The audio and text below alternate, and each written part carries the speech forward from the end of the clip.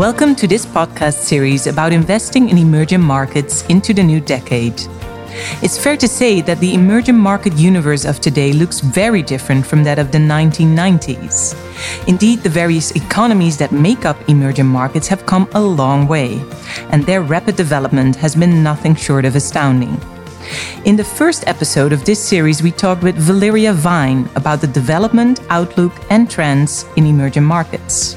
Today, we'll take a closer look at the growing wealth in the sector. How do aviation, luxury goods, and the rise of the financial sector impact emerging markets? And where do we find the best investment opportunities? That's something I'll discuss with Richard Carlisle, Equity Investment Director at Capital Group. Richard, welcome. It's wonderful to have you. Thank you for inviting me, Mariah. It's very nice to be here, even if it's only virtually, so thank you. Richard, maybe let's start at the beginning. You have quite a number of years of investment experience under your belt already. And I wonder, how have you seen emerging markets develop during those years? Well, thanks for reminding me how old I am, but it's been an astonishing development. I mean, when Capital launched its first emerging market global investment fund back in 1986, there were really only 4 countries we invested in: Korea, Thailand, the Philippines, and Malaysia. We didn't invest in Russia and China until 1993. Fast forward to today, and the universe, especially if you include the emerging market debt arena, is now more than 60 countries. The days when the first companies that you could invest in were generally a cement company and a bank are now well gone.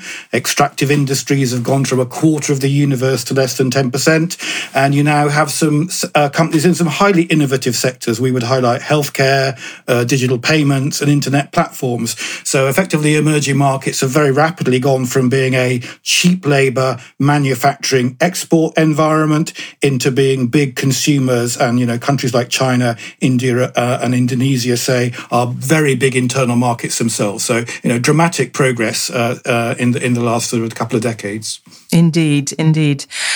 So we're going to talk about a couple of topics today. And firstly, I'd like to discuss with you the rise of air travel in emerging markets. And before COVID-19, around 150 million people in Asia traveled for the first time each year. And I wonder, how is that situation currently? Well, yes. I mean, travel has been a huge growth industry as consumers in emerging markets have become wealthier. More and more of their income has been spent on travel, much of that involving air travel. But to state the obvious, both 2020 and 2021 have seen significant disruption, huge disruption, and not only to travel and tourism, but also to business travel, which has often been the most profitable part of the travel market, particularly for airlines and hotels. So significant disruption. I mean, things are recovering. Domestic and short-haul travel in some markets has recovered. We observe that in China, for example, domestic travel is pretty much back to pre-pandemic levels.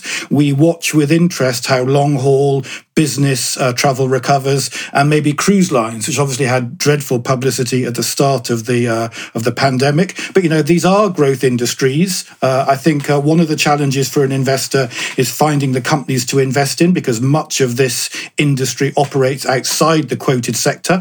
But there are areas like Macau in China where hotels and casinos are a big market.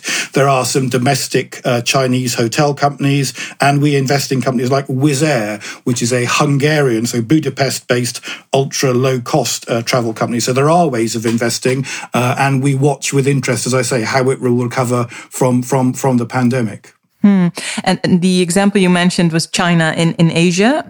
Do you see the aviation market develop in Africa as well? Is there a similar trend that you see?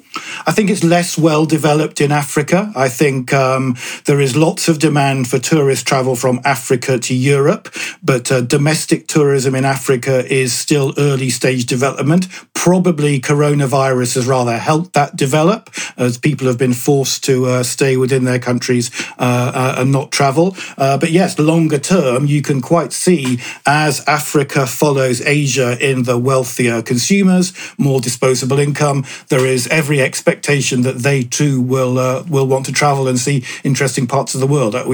We hope that in a few years' time we look back and see coronavirus as a couple of year introduction or sort of interruption to a long-term uptrend. So yes, and I can imagine, Richard, that a revival in travel not only benefits just the aviation sector.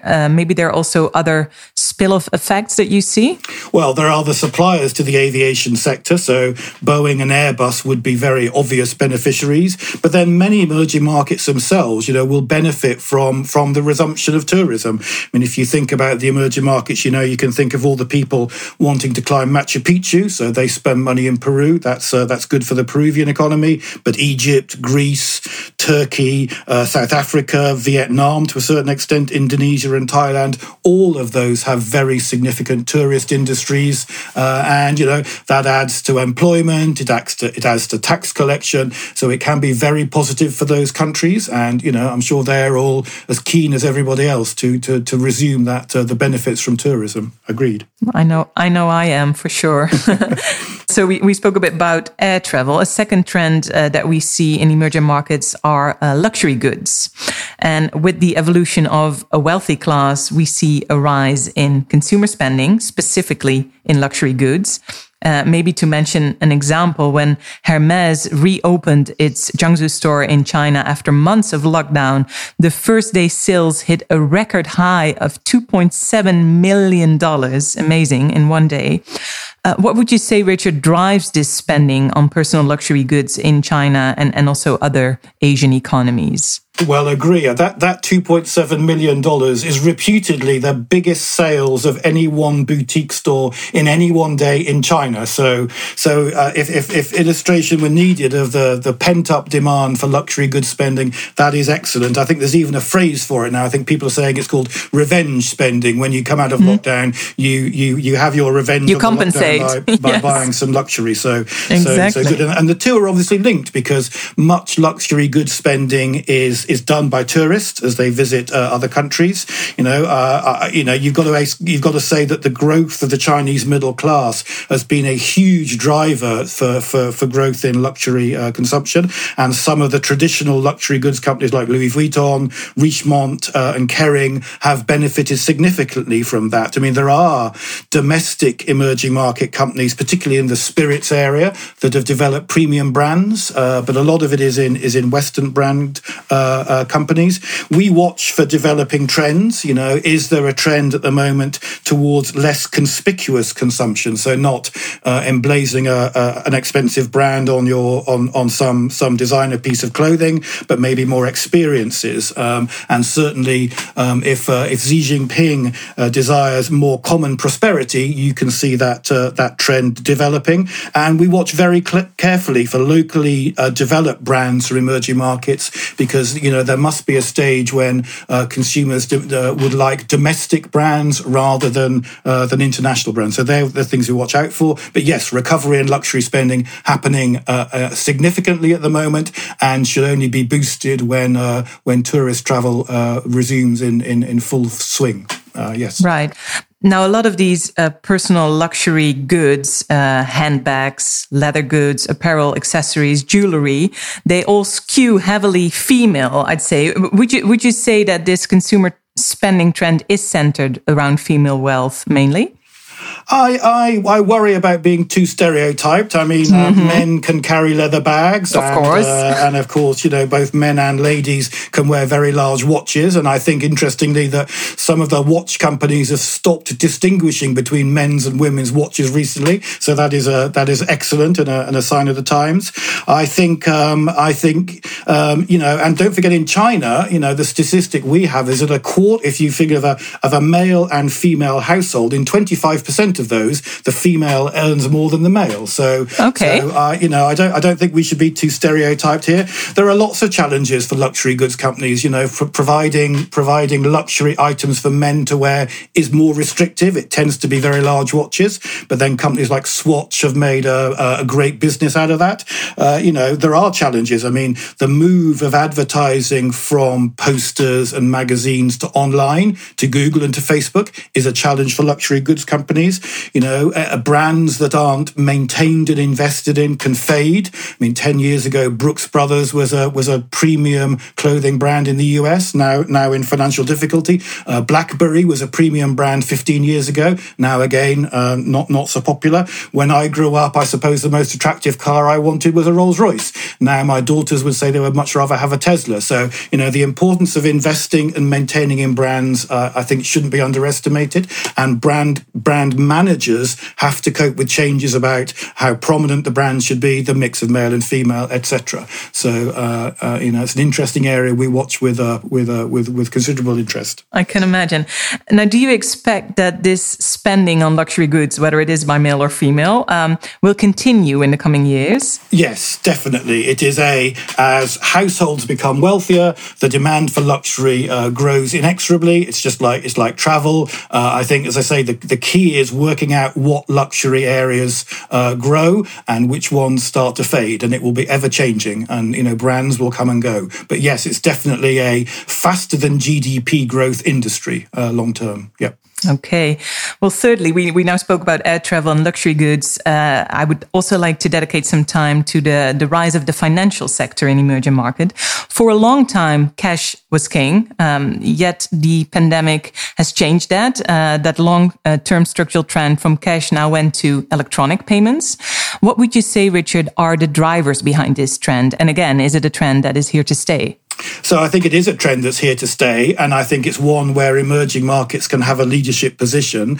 What's behind the trend? I think many factors. I mean, short term, it is a demand to make payments without physical contact. So, credit cards or a mobile phone app is a more safe, secure way than handing over notes and coins. There are many governments with a vested interest in moving to electronic transactions. They can monitor those transactions. Don't forget 2 or 3 years ago, the Indian government made high denomination banknotes illegal to, stop large transactions that could be hidden from the tax authorities in India. So that encouraged e-payment. And of course, for the banks, I mean, carting around and guarding large amounts of cash is expensive. Filling up cash machines is expensive. And it's not always clear how they get paid for those activities. So there are lots of sort of drivers of a move to e-payments. And you almost think it's a little bit like the transition you had in telephones. So in developed markets, you went to fixed lines and then mobile. But emerging markets effectively missed out the fixed line experience. They went straight to mobile. And you think maybe the same is happening in e-payments, and that they will miss out having their shops and high streets littered with cash machines, and they will move straight to apps, digital wallets, etc. So it's a very interesting market. And of course, it's a very large market. If you are a company and you are taking a fraction of a percent of a transaction volumes are enormous. So from an investor perspective, it's very interesting. So, one of our top areas of interest in emerging markets. Okay, Richard, so we're talking digital payments, which are no longer dominated just by the traditional banks and by the credit card systems that we know. Which other types of financial solutions and payments do you see thanks to the internet and the use of smartphones in emerging markets? Well, no, you highlight a very interesting area for us. I mean, so types of app, obviously most common would be digital wallets, where you add cash or credit to an app and you can spend that in a variety of ways. There are super apps that are digital wallets and more apps on top, and WeChat in China is a good example of that. And there are the buy now, pay later apps, and Klarna is probably the best example of that. But it's a long-term trend, and several points to make. One is it is a very large market. all transactions globally is enormous. If you are an app and you are only securing a few basis points percentage of the transaction value, that revenue can grow very quickly. It's also clearly a long-term trend. It seems highly unlikely that tech-savvy youngsters are going to revert to using cash in future. And as I say, there are governments, banks who are, supportive of this trend. It allows them to probably collect more tax, monitor more transactions, and it allows banks to cut costs. And of course, I think you've got to expect the banks to fight back. I mean, this is a core market for them. Credit cards are incredibly profitable, so they will be launching their own apps, and we watch with interest this area. But a very big market, and one in which I think, there are emerging market companies that can take the lead ahead of the normal developed market suspects. So. Interesting. We'll watch that space. And thank you, Richard, for talking us through all these trends that you see happening. I think what all of us would like to know now is which investment opportunities do you see as a result of these trends? Well, we are bottom-up stock pickers, so we don't particularly we wouldn't say you invest in a particular country or a particular sector. Emerging markets are a volatile asset class, so we think broad exposure makes complete sense. But the industries you highlight, such as the travel industry, as I say, we watch with interest to see how long-haul travel recovers, how business travel recovers, how will business travel interact with ESG factors, so a growing number of companies wanting to be carbon neutral. How does that fit with lots of business class and first class business travel? That's one of the things we watch with interest. But we are a long-term believer in the growth of travel. We own Airbus shares, and that is a eminently sensible, well-diversified way of getting broad long-term exposure to what has to be a growing market. I think in luxury goods, again, we would be optimistic about that.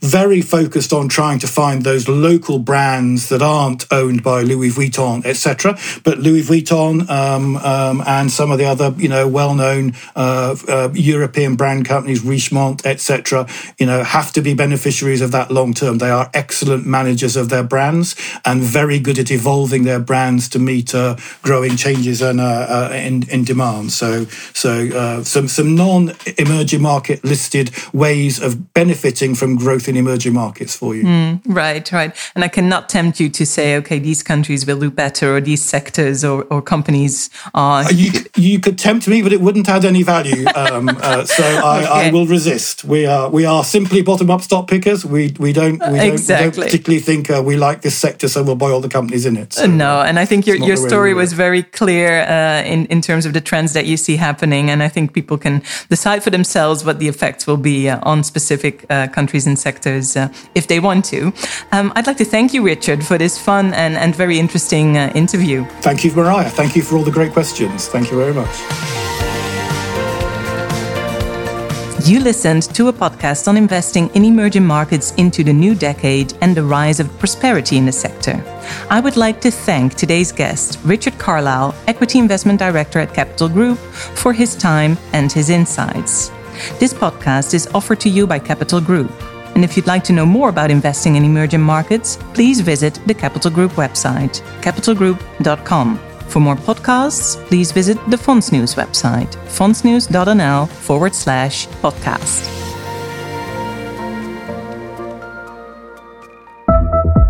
This podcast has been recorded in September 2021, and the information presented is for illustrative purposes only. While Capital Group uses reasonable efforts to obtain information from third-party sources which it believes to be reliable, Capital Group makes no representation or warranty as to the accuracy, reliability, or completeness of the information. Any opinion, estimate, or forecast is subject to change. This communication is of a general nature and not intended to provide investment advice, or to be a solicitation to buy or sell any securities. Statements attributed to an individual represent the opinions of that individual and may not necessarily reflect the view of Capital Group or its affiliates. American funds are not registered for sale outside of the United States. Emerging markets are volatile and may suffer from liquidity problems.